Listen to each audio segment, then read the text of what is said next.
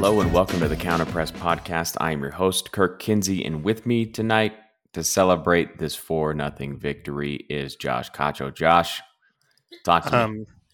Let's make sure that we get my title correct. I am the president of the Mamadou Fall fan club. I think we're supposed to call you the Oracle. Yeah, for calling this as one so opposed early. to your presidential holdings of the Tristan Blackman fan club. So, no, I mean it's always much better to talk. I mean to come here after a win rather than a loss. Obviously, maybe not so much for ratings and listens because misery does love company. But at the same time, I definitely think it's one of those situations where, we saw the team get back to the principles, right? More than anything, I think like just the principles that we've seen for the last few years, that they'd seemingly abandoned as of late. And maybe it's just, you have guys that are focused on the game in hand as opposed to looking out the window. I don't know. It just felt like a breath of fresh air comparatively to what we've been dealing with over the last 8 games now prior to this one. Yeah, I think 8 games. Yeah, been a long time. So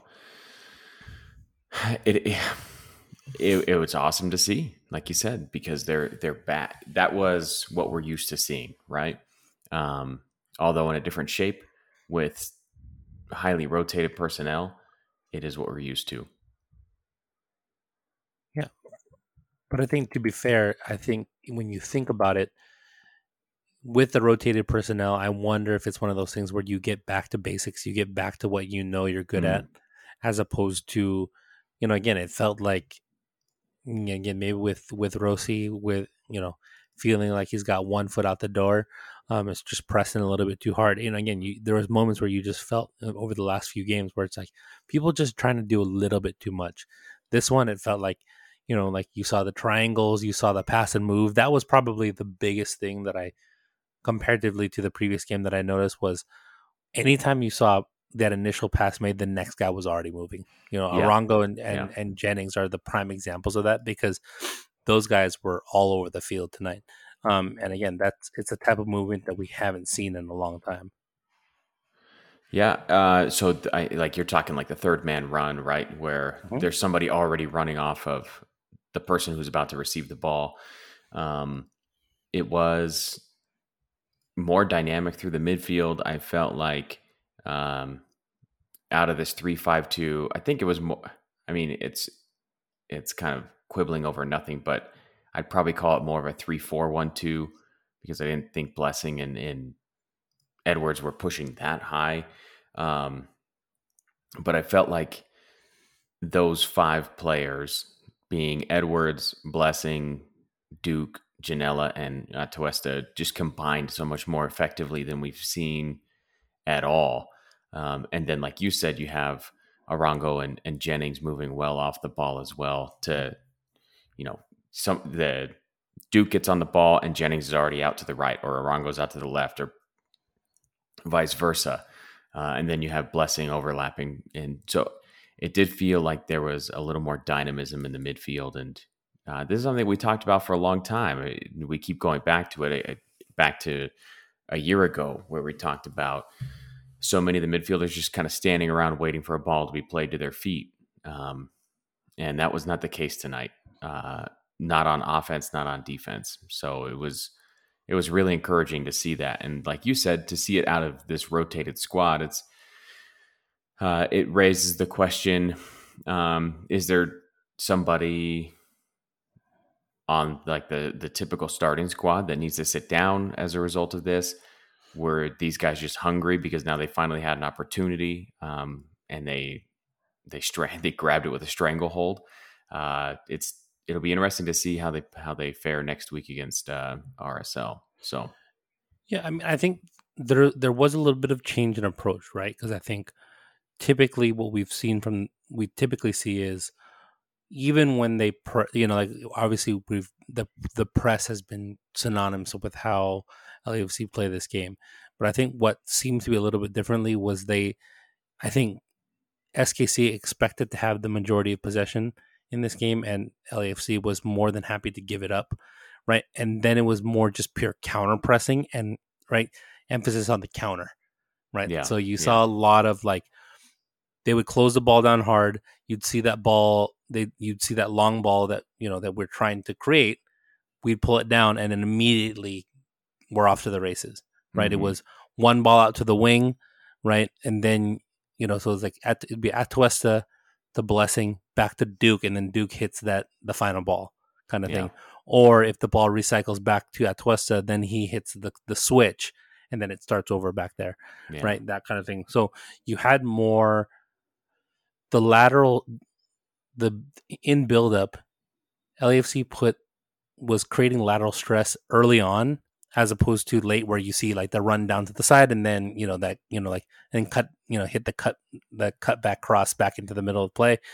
Not as much of that as much as you saw, probably more a lot of like, again, like I said, it's hit the early switch and then hit that ball once you've invited SKC onto it, as opposed to like I said, typically we're passing and we're trying to pass around, we're trying to do a lot of possession, that type of thing. I didn't really feel like they wanted to, given the personnel, some of these things, I didn't get the sense that they were wanting to do these long exaggerated build up, right, the way we've seen in the past where it's 75 passes leading to Mm-hmm. super high XG but no actual goal. Yeah. Yeah. I mean, LAFC lost the possession battle 59-41. I just looked at it here. And a lot of that possession that LAFC did have was after the Espinosa red card, right? So Mm-hmm. SKC go down to 10 men in, I think, the 58th minute. And so LAFC then enjoyed the lion's share of possession for the next 32.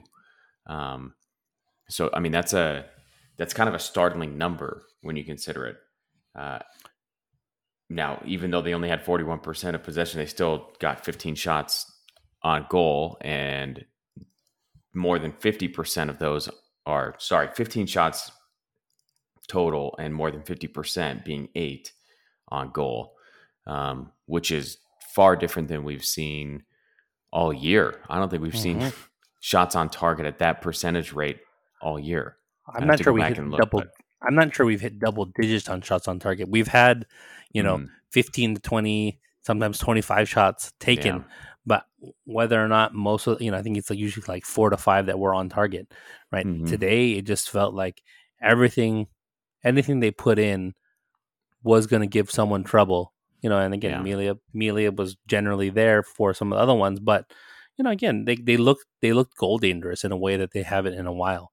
Right. yeah, But I think a lot of it is if the buildup gets back to what we've seen in the past in terms of, again, less exaggerated possession, but more, you know, more of it's the pass and move philosophy as opposed to we looked a little bit more like the L tree possession, right? mm, mm, In that we've seen it where like, L tree will have what 70%, 60-70% possession and then score one goal, right? If that yeah. at I times. think they had 79 against Jamaica Absolutely, right, and you just win yesterday. 2-1, right? But Yeah, yeah, because a lot of it is just recycling and not a lot of movement, it's just you trying to kind of find little spaces. yeah, Whereas this was very much like it's pass, it's move, and it gets the defense moving in a way, and especially when they're pushing forward to try and press a team that's undermanned. Right now, you're going to catch them out, and hmm, that's things I think LAFC took the tactics that they set up in tonight, took full advantage of what I think what SKC was expecting us to do, and then us kind of baiting them into it, and then giving them something completely different that they yeah, weren't quite prepared yeah. for. I do want to talk a bit about this 3-4-1-2 that they ran. It ends up being kind of an inverted triangle with Janela and Atuesta as the base, and then Duke as the 10, as a pure 10. And I thought this midfield was sensational all around. Atuesta's defensive presence, his outlet passing. Duke was great in the press. He was phenomenal with his entry passes, threaded balls, switched balls. I mean, he hit so many different passes. His touch is so silky, to the point where like other players aren't always ready for it. There was one sequence where he touches a ball back to Blessing. Uh, that's off I think it comes from Fall. It's like a big switch towards the right side, and he touches it back to Blessing, and Blessing is not ready to handle the ball. Like he's just not expecting it to arrive there so quickly first time. Um, this midfield was a lot of fun to watch for a lot of different reasons. Janela, his ability on the ball in tight space and then finding outlet passes is fantastic. And I think he is really well served by having Latif Blessing right there. So as a wing back, just kind of flanking him. And when I look back at what I liked about Janela first watching him, he was playing in essentially a bank of four in Uruguay's 4-4-2 in the U20 World Cup, right? So he's got a right winger right there, that he can combine with. And I don't know that he always has that when he plays a 4-3-3, especially if he's going to be the at the base of a midfield trio, as a lone six. So I thought he looked really comfortable. And again, Bryce Duke was just immense tonight. I assume he'll make team of the week based on the number of hockey assists and just his overall dominance in the midfield. I thought it was interesting also that he was marking, I don't know which midfielder it was, but sometimes he would step into the press. I'm trying to figure it out here. It must have been Maori, that sometimes he would step up into the press and they'd press like out of a 3-4-3, and other times he'd drop back and mark in the midfield, just kind of man mark that entry pass into the midfield. But he was spectacular tonight. All right. Like, I think defensively, this is probably the best we've looked in a while. You know, you have the three guys at the back that now look incredibly comfortable playing next to each other, right? Mm-hmm. And all three of them are very comfortable with the ball at the feet. Again, sometimes with Murillo, you're a little bit worried when he tries to play the ball at his feet a little bit too much, but especially with Fall, right? Like at this point, I'm never surprised when he's able to, to turn someone and then hit a nice ball over the top to someone on a crossfield switch, right? That's why I think at times he's played left back when he was coming up with Las Vegas, even at times, right? So he has the feet to do it. And I think with that stability, and then the one thing that I found interesting was I think you mentioned earlier, neither Edwards nor Blessing were pushing up super high, right, in the attack. Mm-hmm. What you almost saw them do was almost play inverted, right, to cover underneath Atuesta and Janela. And so it was this kind of weird thing where, typically, right, in at least what you've seen from teams like Liverpool, right, is in their 4-3-3, you'll see the midfield is the one that will pinch in and kind of to cover for the advancing fullbacks, right? They kind of drop off, they'll play into the space behind, kind of in that's half that space in between the lane that the fullback just vacated and then where they were earlier, right? Or in the half space essentially. But what I think you saw a little bit differently this way was like kind of a weird combination of what Pep has his fullbacks do, where they're pinching in, but then that allowed the three midfielders, you'd see Janela and Atuesta get wide, get moving. They can be out of position. They can do a bunch of stuff. They're kind of in more free roles, knowing that you have those two guys underneath there that are going to close down and press immediately after, a loss of possession. Because I think that's what you saw. Like if Janela and or Atuesta got in trouble, the next thing you see was, either Raheem Edwards or Blessing closing down immediately, trying to take the ball off someone, right? As opposed to typically, like, they're trying to get forward to provide service. But again, those aren't guys that are very good at that, right? That's not their game. Their game is energy, it's pressure, it's doing those little things like that. And I think it worked well and allowed the guys up front, those are probably the three of our best passers on the team, right? To just really, I would say, just do the three best, yes. Yeah, like those three guys, what they may lack defensively was taken care of, so those guys can focus solely on distributing. And Yeah. again, when you have the way that Arango and Jennings were working the first half, and then I think Moose was kind of came in there second to mainly hold up play and let Arango run off of him a little bit more. Mm-hmm. It gives you just a multitude of options, right? I think it was just one of those things where you saw them, come up with that creativity in that we didn't have when Vela and Rossi had been out previously. Yeah. Yeah. To your point about them playing much further back, being Blessing and Edwards, um, and kind of inverting a little bit at the beginning of the match, I wasn't really sure what they were doing because I kept seeing Edwards so far central that I was wondering if he was played as a midfielder, and then Blessing was playing in more of like a traditional fullback spot. So at first I was a little bit confused, like, are they in a back four here, or are they in a back three, and it's kind of like tilted towards Edwards' side, and he's the one that's getting forward. But I do agree that they just weren't asked to be super involved. It was more of a back five, if you will, than like the back three that we sometimes expect when we see these formations.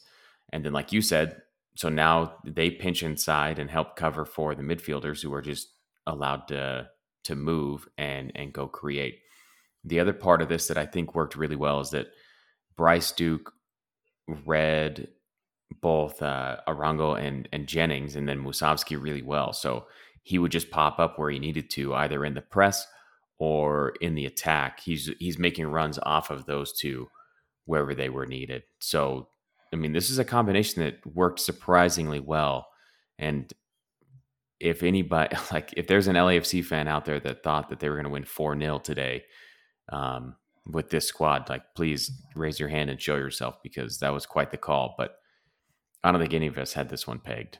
No, I mean, I expected to lose, but for Mamadou Fall to play well. That's basically what I expect.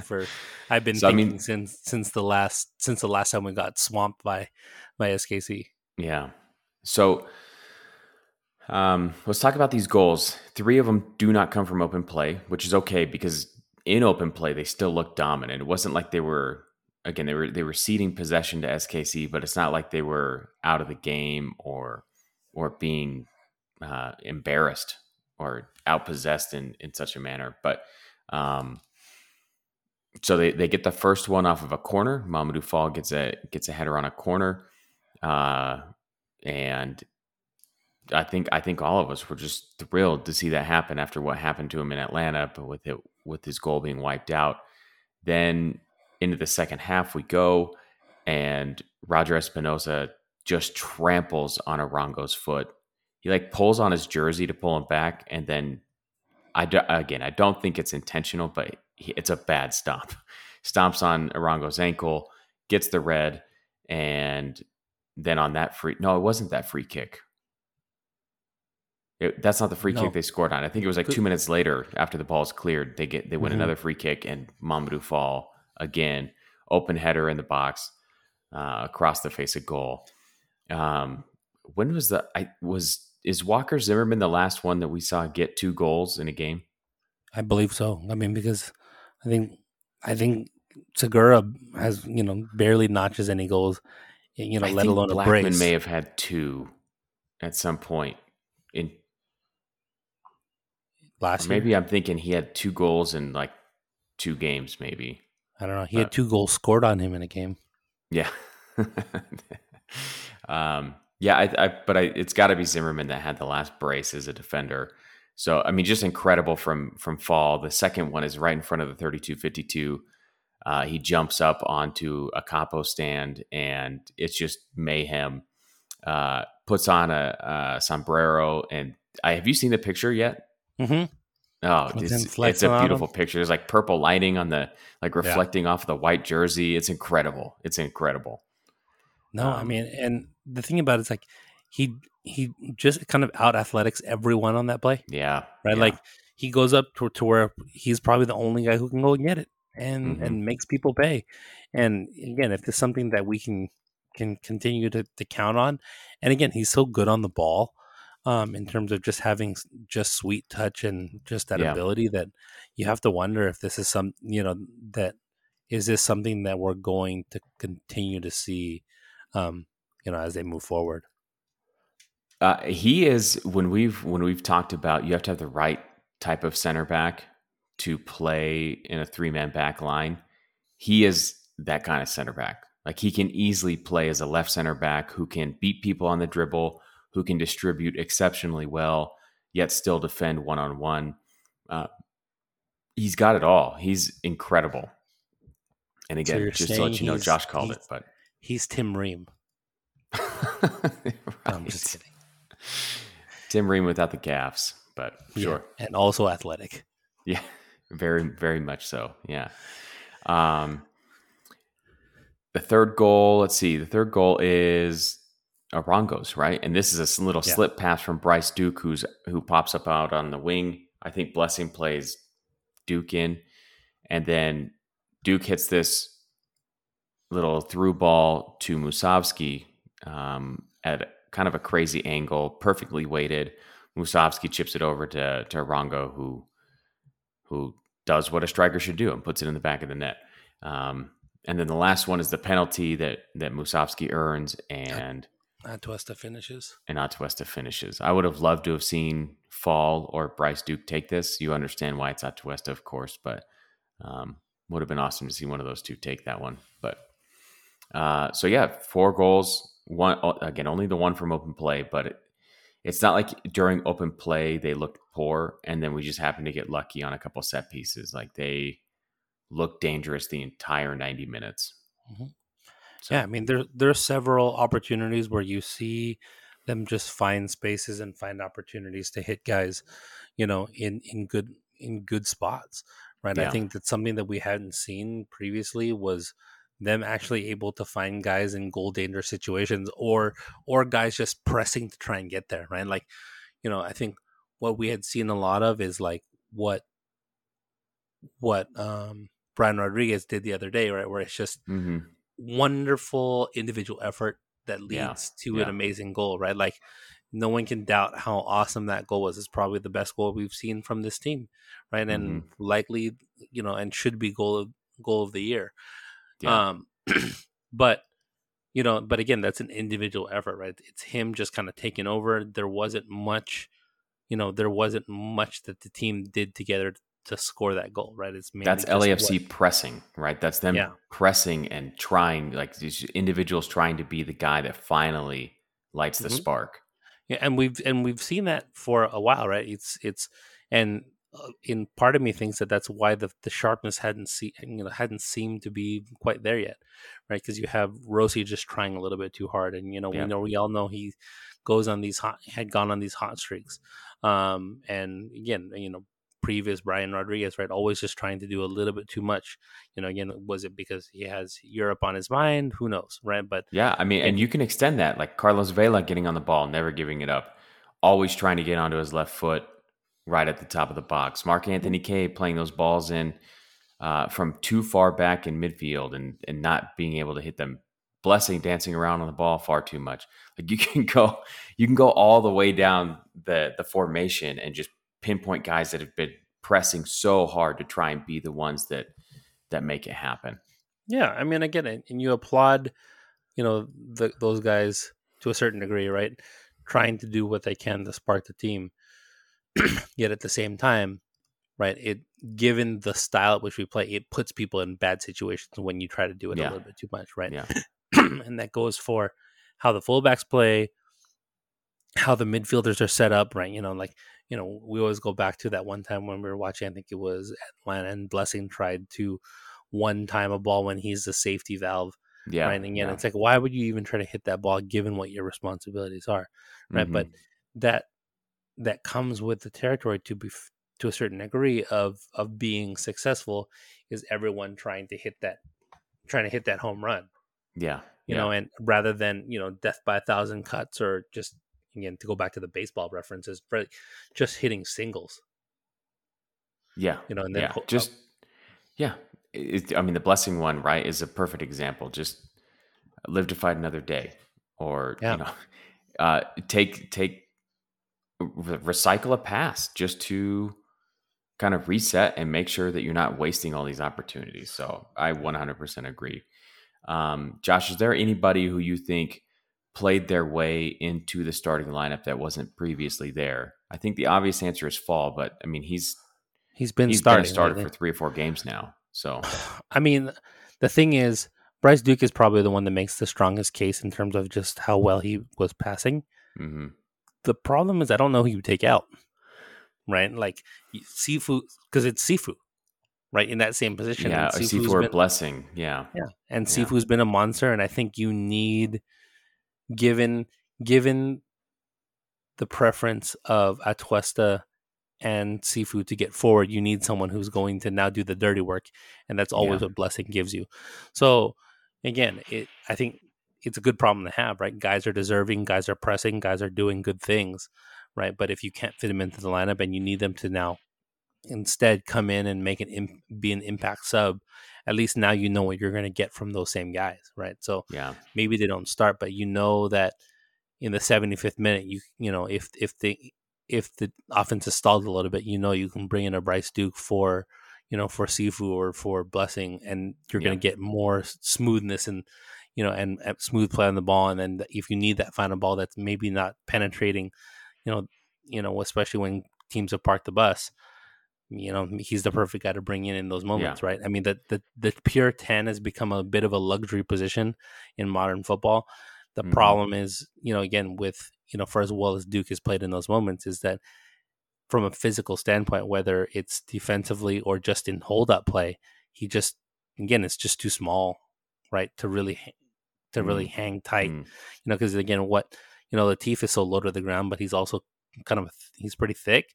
So when guys try to take off him, he's still not really going to give it up.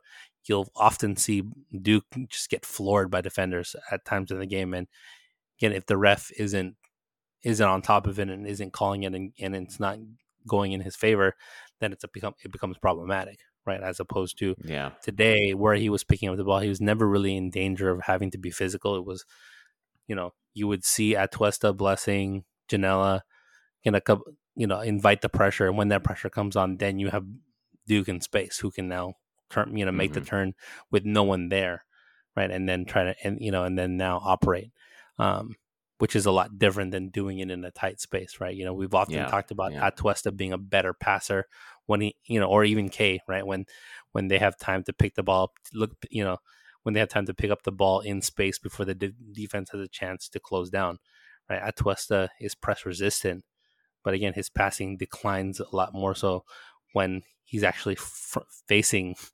facing the opponent's goal, as opposed to when he's playing with his back to goal and can kind of feel things, and then now start the cycle of play. Yeah. I think you are right that Duke is much more of the prototypical 10. Um, and that's not exactly what LAFC are looking for most of the time. He hasn't looked as strong in that sort of 8-10 role in the 4-3-3. Um, and you are right. I mean, you either have to take off Sifu or Blessing, unless you decide that Blessing is going to start playing more wing back in this back three, which I still have problems with because I still think your depth at center back is not strong enough to play this three-man back line all that consistently, unless Tristan Blackman really is the guy. And I don't know. We saw Jordan Harvey tonight, so maybe he actually has minutes in his legs. I don't know. But if your center backs are just Fall, Murillo, and Ibeaga, do we know how to say that yet? I don't. I didn't. I couldn't hear it on I'm the going to go with broadcast. So Ibeaga for now. If anybody knows, please let me know if I'm saying it wrong. Um, if those are the only three center backs, and again, I'm still not convinced that Tristan Blackman is ever going to be a center back. I think right center back is okay for him, but he just always looks like a fullback to me.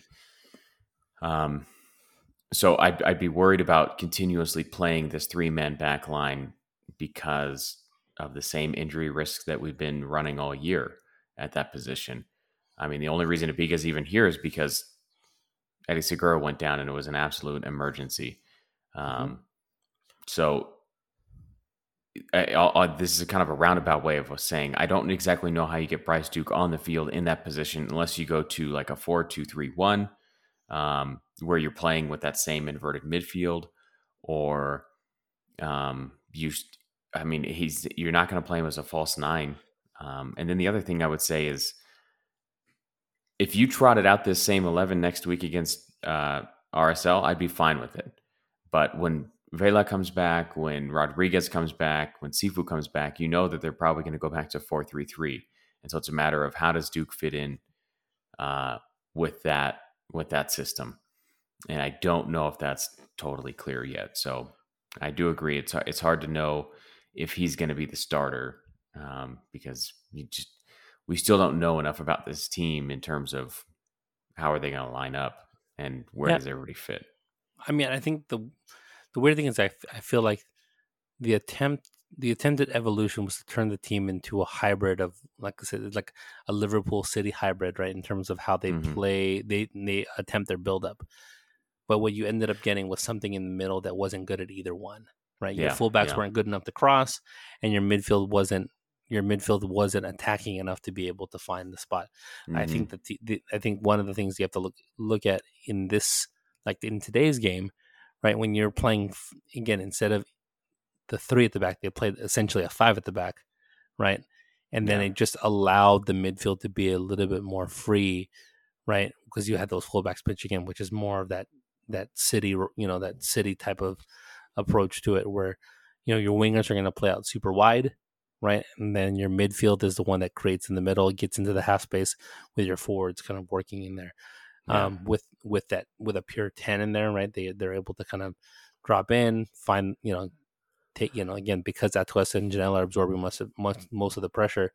Now Duke's finding that opportunity. So I think, again, it kind of just, it depends on what the overall outlook of the team is moving forward. Like, what are your goals? What are you trying to do? I think given that there's no incentive for finishing poorly, right? We're not in the NFL, we're not in the NBA, in the mm-hmm. NBA, Mm-hmm. where you can tank and then end up with the best player coming in next year. Like, no one generally cares about the super draft, right? There's a chance that maybe we should care a little bit more, given some of the products that we've seen come out of there. For DK being the prime example. Mm-hmm. Um, but at the same time, I think moving forward, they're going to have to figure out. Again, I think a decision has to be made in terms of developing even more of an identity to go beyond. Like I said, we've had more of a. I think they've had more of a. Like, so far it's possession and counter press, right? Is what the two things we've seen from LAFC. But given your personnel, given what I think what you can do in the long run with it, again, going to something where your fullbacks are a little bit more defensive, and then which frees the offense up to not actually have to do a ton of midfield buildup. I think what we saw a lot of these last couple of weeks was Vela and or Rossi dropping so far into the midfield to help with buildup, right? Yeah. Whereas if you're defensively stable, even if you're in a if you're playing a 4-3-3, right, and you have your fullbacks pinch in and play a little bit more defensive, now everyone ahead, like say your wingers are probably out a little bit wider, probably at the right at the line, and then cutting in at Mm-hmm. speed, and then you have the midfielders, like I said, in this case it's probably likely going to be Sifu, and Blessing kind of entering to the half space, trying to make different things happen, right? It's just, again, I think the biggest thing has to be that they have to decide who they are and what they want to ultimately going to be. Yeah. I Yeah. think they had gotten away from that a little bit too much in trying to be something that I'm not sure they were prepared to become, right? Mm-hmm. As opposed to, I think it felt like it was they kind of played into what the media wanted them to be, as opposed to sticking to what had got you there. Yeah. I think it's a fair point that, and it's still troubling, right? That we still, after all this time this season, don't know who LAFC are and what they're trying to do exactly, um, because it's been unclear all season. Now you finally see something tonight where it's like, okay, this is a complete performance, and you managed to do it without any DPs, without several people who normally start. So there's some building blocks there, that you can take. But I think you are right. You have to decide what are we going to do moving forward? How do we keep this with and still integrate all these players who are and should be starters, so that it all works together. So it'll be interesting to see in the next week and a half what happens, if they can continue building on this or if this was just a fluke. I guess only time will tell. All right. You ready to get any questions, Josh? You got anything else? No, let's do it. Okay. So I'll start with a prompt here, because some of these responses are like express responses to it. Let's hear your thoughts on what the difference was tonight. Lionel Hutz, from Cheap Seat. LOL, who the hell knows anymore? SKC looked like they didn't know what to expect. Maybe that's the takeaway. Stop being predictable. Which is something that you and I have talked about for a long time, right? That staleness in the midfield especially was utterly predictable. They knew exactly where the ball was going into the midfield and where it would be spit out, right? They'd always be looking for that pass between the fullback and the center back. But I don't know. Anything else on this one, Josh? The idea of pass, the principle that we've adhered to, that they've been attempting to adhere to, is pass and move, right? Pass, immediately move, become that third runner, those types of things. And I think when you execute that properly, the patterns aren't stale, because the patterns are just coming based on what movement happened previously. What I think what had happened is that they had gotten away, in having gotten away from some of their principles, in trying to press a little bit too much, not counter press, but actually just like press press the issue. You see some of those things kind of, you just kind of notice those little things like that, right, in terms of what they're trying to do, and what they could do differently. So yeah. All right, next one is kind of a fun one, Josh. This is from somebody that is clearly an SKC fan. Handle is Lemming Wrestling is an amusing career at Pele 577-53014. Drew Fisher can't win every match for you. It would make it too obvious. What I think is funny about this one, Josh, first is that we've apparently arrived in Kansas City now. Yeah. Hello, Missouri. How are you?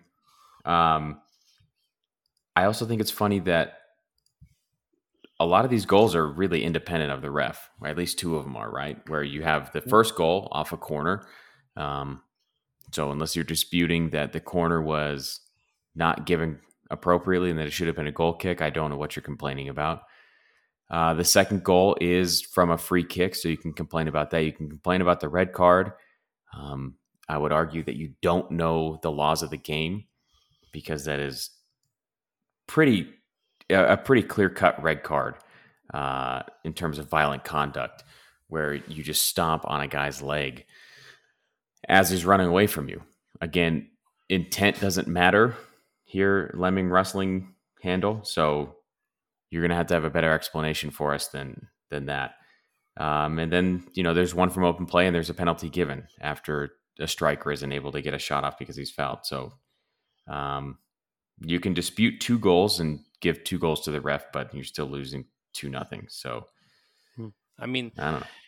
I think if there was ever a ref that you would say favors LAFC, it's definitely not Fisher, right? Yeah. He's one that I'm always like, man, this guy needs to get control of this game, or just get control of the game early on, right? And he never seems to. The one I always prefer is, what's his name, Robert Sabiga, the big ball guy, because I feel like he's one that just kind of gets in control of these physical games real early, and is pretty straightforward. So I don't know, but again, what would you expect from a Lemming wrestler? Yeah, LAFC committed 15 fouls in this game. Had 15 fouls blown compared to SKC's 5. So I don't know. Like, what are you talking about here? It's got to be the red card, right? But again, you're already down 1-0 at that point. So And again, as I mentioned, violent conduct is violent conduct. So what do you want? Yeah. All right. Moving on to the next one. Somber Amarath at Somber Amarath. That was the kind of fight this team has needed all season. It's a treat to have an aerial threat on the team. Follows special. It was good to see Chicho score. I hope this game opens the floodgates. Blessing needs a new contract. He is our Swiss Army knife. What a game. Two things I want to talk about here real quick is this, like you said earlier, like the team came out fighting from the beginning. And whether that's because they are young and looking for a spot on the team, or that they're fed up with losing, or I'm not really sure, but it was good to see that. And Blessing is a Swiss Army knife. Yeah, I mean he can be deployed almost anywhere and be effective. So he's great to have. Yeah, I mean, pay the man, um, you know. But at the same time, I think when you look at the whole thing, right? I think the one thing that you could say that's different from other things is, again, it's just you just don't have people pressing, Yeah. for results that are independent of the team's success. Right. This one just felt like everyone was just there to do their job, right?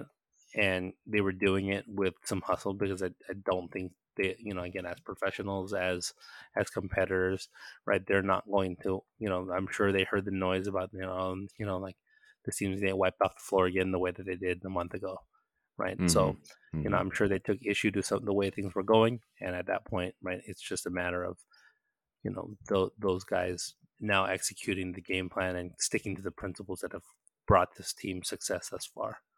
Yeah. Yeah. Okay, next one, the Shoulder to Shoulder podcast. Are you as elated as we are to finally have a win to recap? Love the show, boys. Keep up the killer work. Hashtag LAFC Pod Fam. First of all, thank you uh, for listening. And it is better to recap wins. I feel like oftentimes people may miscast us as negative or as down on the team or haters. But when the team is losing, people listen to podcasts and they talk to their friends, and they get on Twitter because most of us are trying to figure out what is going on and why we're losing, right? So it's both a form of therapy for some people, and also it's people trying to explain what is going on. And when things are bad, we're going to explain what is going on, like what's going wrong. We're not going to come on here and sugarcoat it, and we're not going to tell you everything's fine, even though they're winless in 8. So it does get tiring sometimes to have to talk about all these losses. It is much better to come on here and talk about what's working right and about all the positive things. And for me, just to tweet about Bryce Duke owning people all night. Yeah, I mean, I think we had started to feel and sound like a broken record, right? In terms of especially Yeah, because the yeah, mistakes that were being made and the things that we were critical of have been the same thing, right? yeah. And not just this season, for the last couple of years, They've been the right? same Since problems that have been going on, and then they just all like it all came to a head, and they weren't able to paper over it with like a ridiculous amount of goals anymore. yeah, and so obviously, when the goals dry up, the holes in your game and the weaknesses that have been there, Yeah, that will now become way far more apparent, right? And those are just things that obviously, again, misery loves company, and people want to go through those things. But again, you know, to their point, again, it is a lot more fun to now look at and analyze why we were that much more successful and yes, the things that we yes, did well as opposed to the opposite, right? And I think there's still little things that we can improve on, so be it. But again, in this particular game, given the odds against us and what the expectation was, hey man, I'm all for it. yeah, yeah, 100%. Jonathan at Boozology, who needs DPs? Not Bryce Duke and Mamadou Fall. Yeah, I mean, I think when you look at how this game went, right? It's MLS 2 3.0, whatever they want to call it, right? It's a move Mm, away from the MLS that saw, the David Beckham signing and superstars kind of, take hold of the league, right? And we saw, and even though obviously you had Carlos Vela and Joseph Martinez really carry the league, in that 2019 season in terms of what they were doing from a scoring standpoint. I think this is proof of the Seattle model being probably the best one to succeed in terms of having a second division team that can develop guys that can be ready to play at a moment's notice, right? These are the games that Seattle is always expected to lose because they have like 5 people available and then a bunch of academy guys, and somehow they manage a result, right? Maybe not a win, but they're getting draws against teams that they have no business drawing against because their academy guys are so locked in from the very beginning. Obviously some of these guys aren't necessarily academy guys, but they are playing with the USL team, which just gives them that valuable experience of having played together, right? Like Bryce Duke knows exactly where Danny Musovski is going to be and the runs he's going to make. Same thing with Cal Jennings, right? Maybe an adjustment to Arango, but the other guys, right? That's maybe why you see, right, the initial ball on Arango go even, right? The initial ball going to Musovski because, again, Duke knows exactly how much to put on it.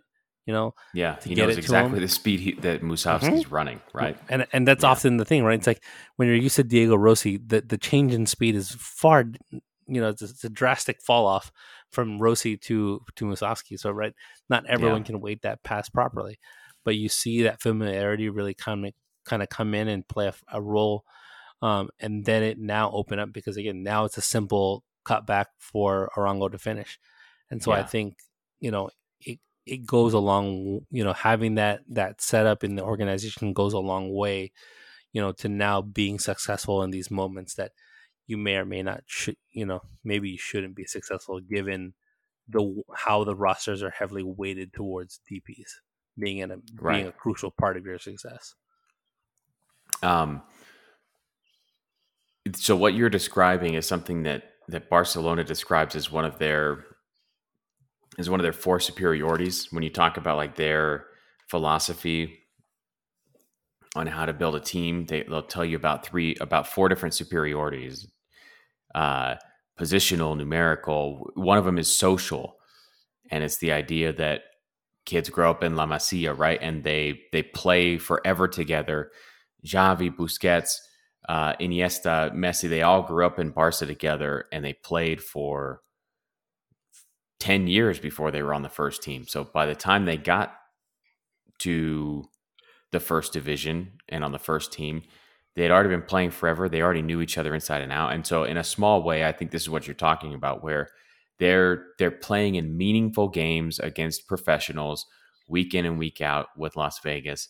And they're learning those, they're learning how to gauge each other's speed. They're learning what runs Moose likes to make versus Jennings versus Torres, for example. So I do think that social superiority is something that is important.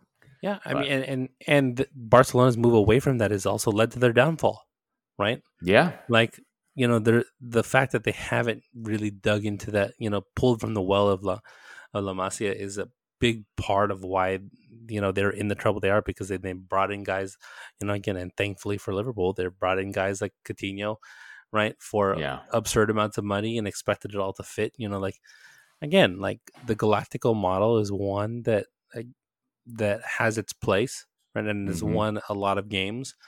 But even like, for example, like look at Real Madrid, right?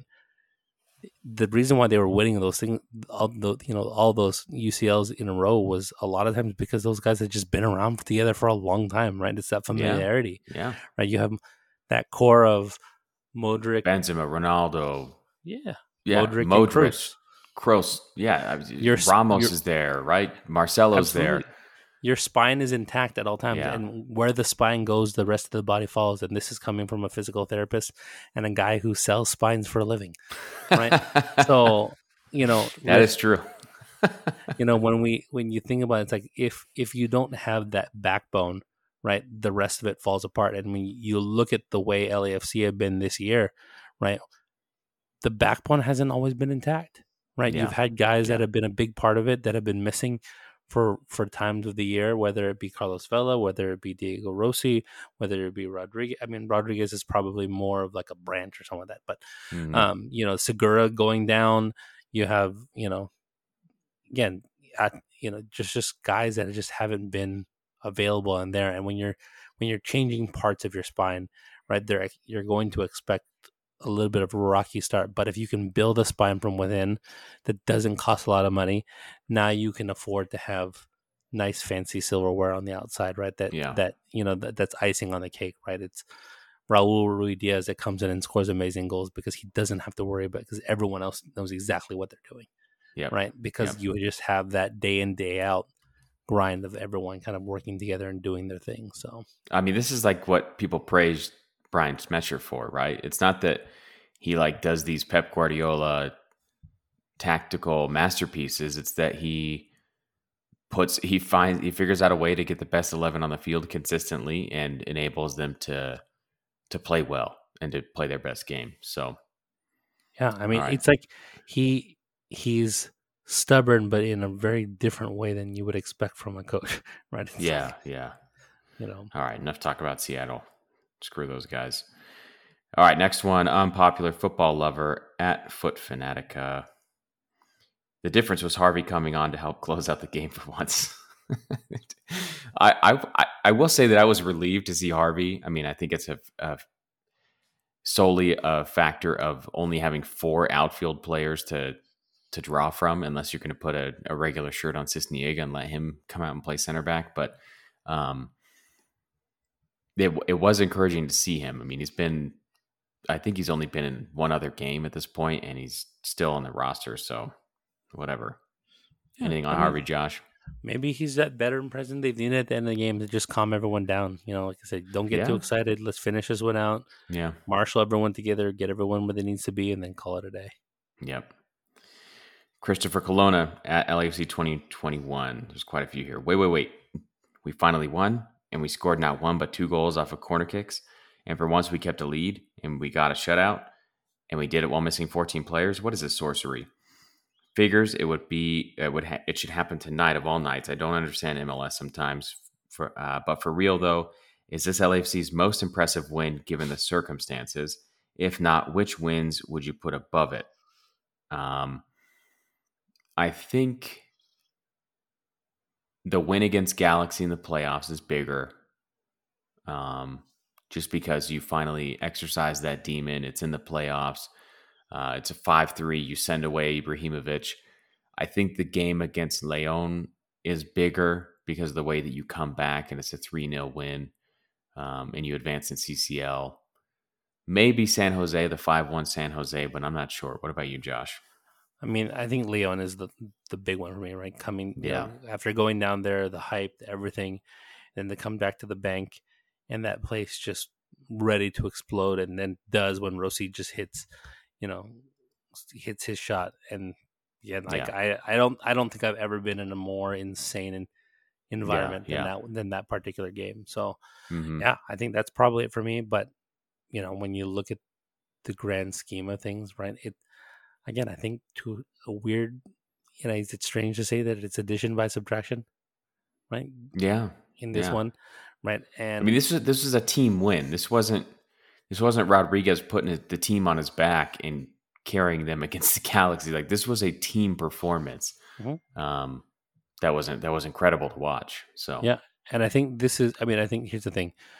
I've had a conversation with someone, and they had pointed out that like the way that the DPs were playing makes Bob look way worse of a coach than he really is. Yeah. Right. Yeah. This is that prime example of give Bob the raw ingredients and he's going to do something good with it.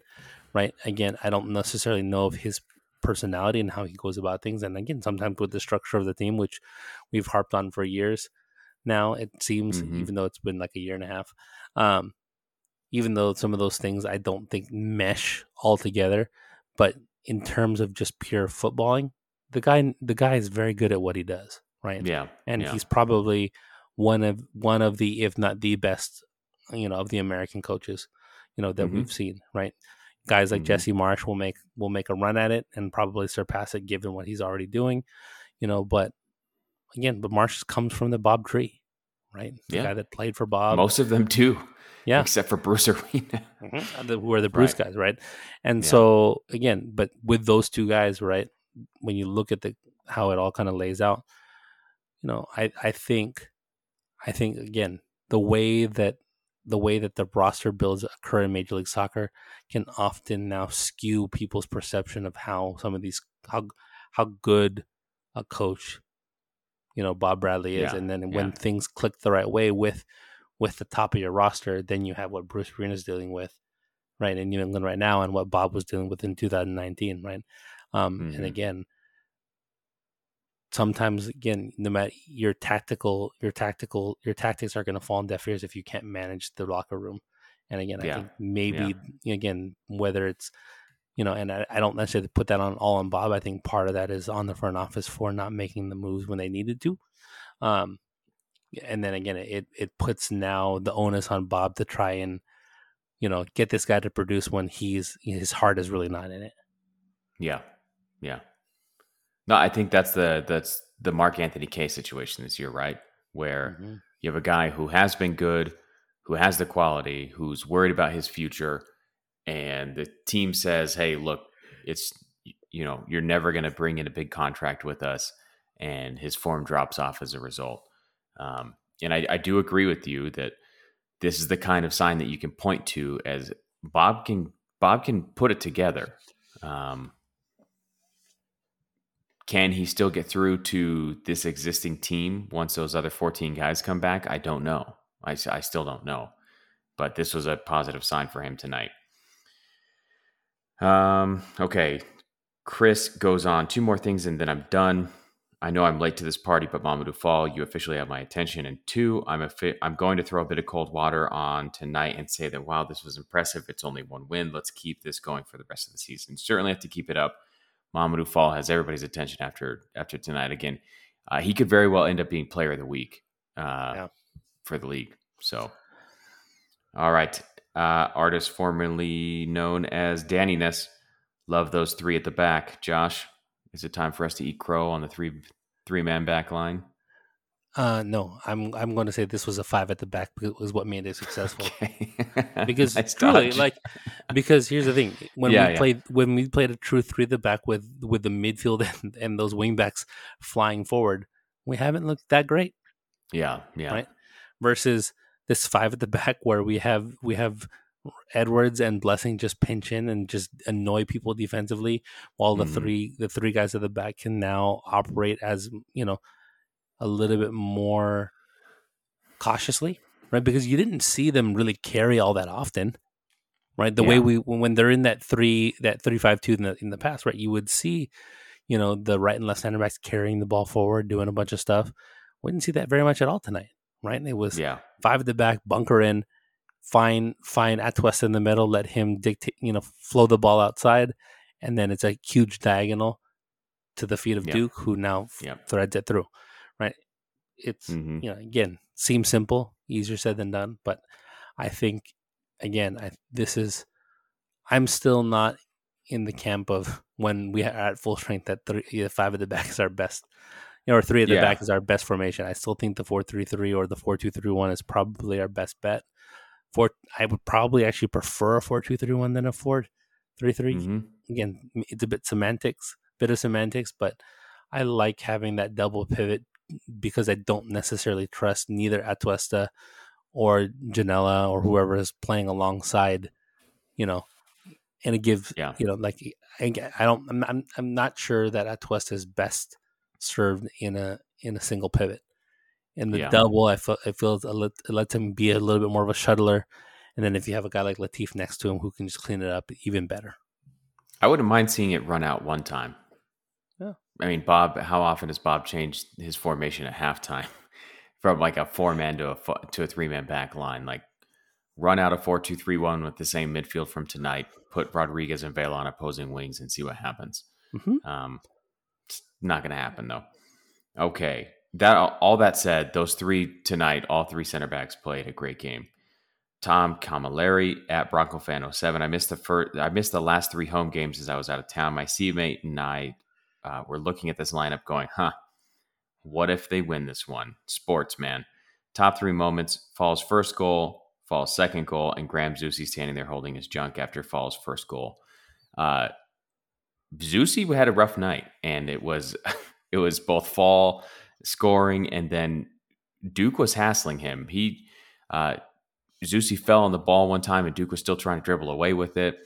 There was another time where Duke left a little bit on a challenge, and as play got away from the two of them, Zusi kicks out and nips Duke in the leg, and you see Bryce just kind of turn around and give him a look like, "What are you doing? Like, quit being so petty."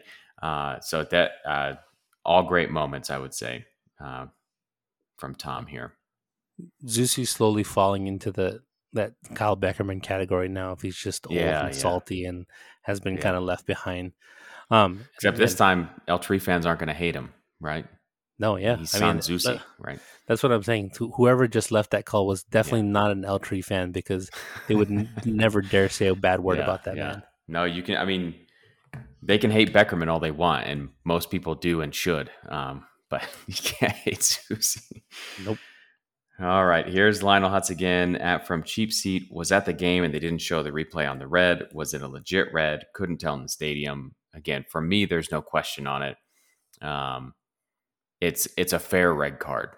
I wouldn't have been surprised if they would have just kept it at a yellow, just because, refs don't like to insert themselves in games all that often, but it's pretty clear to me. Yeah. Anything on that one, Josh? No, I mean, again, ultimately, the number one goal of the red card is to protect the health of the players. And, like I said, I think that's your only intent there, and probably your only option given the circumstances. Yeah. Again, the ball is getting away at this point, and he reaches out and grabs Arango's shirt to pull him back, and then steps on his leg. It's bad. All right, the last one. I don't know if I'm going to say this right, so I apologize. The Bacchanal at the Bacchanal. Follows the Truth was in section 124 tonight. So impressive live. Such confidence. One of my favorite moments tonight wasn't even the goal. It was him stepping into the midfield to intercept a pass, and he just decides, I'm just going to dribble this. I don't care, because nobody's going to stop me. So I do agree. I love the confidence that he displays all over the field. Yeah, I mean, I think it was that first game against SKC where we got beat that I think I pointed out to you. I'm going to take full credit on this one, right? But he just looks so comfortable with the ball. And the only other defender I can say the same thing about is Eddie Segura, who at one point I thought I think they said he was a holding midfielder before we converted him to a center back. Yeah. Mm-hmm. Right. So, again, would I be... to be fair, given the way he's playing, he makes Murillo a little bit more expendable. Do I think that's ultimately what's going to happen? I doubt it. I think what we're likely to see I hope not. Right. I think the more likely scenario is those three guys will probably play three at the back for a while. And, and I'm probably more okay with it knowing that those are our three than I would be given what we was, the alternative of other guys. Yeah. Yeah. And again, if next year you have all three of them, and Abiga, and Tristan Blackman is a guy who can deputize or play right center back, then okay. I'm okay taking off a midfielder or a forward if it's getting those three on. But anyway. All right. Well, you got anything else for tonight, Josh? No, I think that's it. Always good to get away with a win. Enjoy it. Like I said, we probably talked a little bit too long on it, and not enjoyed this win more on our own. Yeah, 100%. All right, you can follow the show at @counterpress_. You can follow me at Kirk Kinsey. Josh, LAFC Josh on Twitter. We will talk to you all after the next game. Thank you for listening. Good night.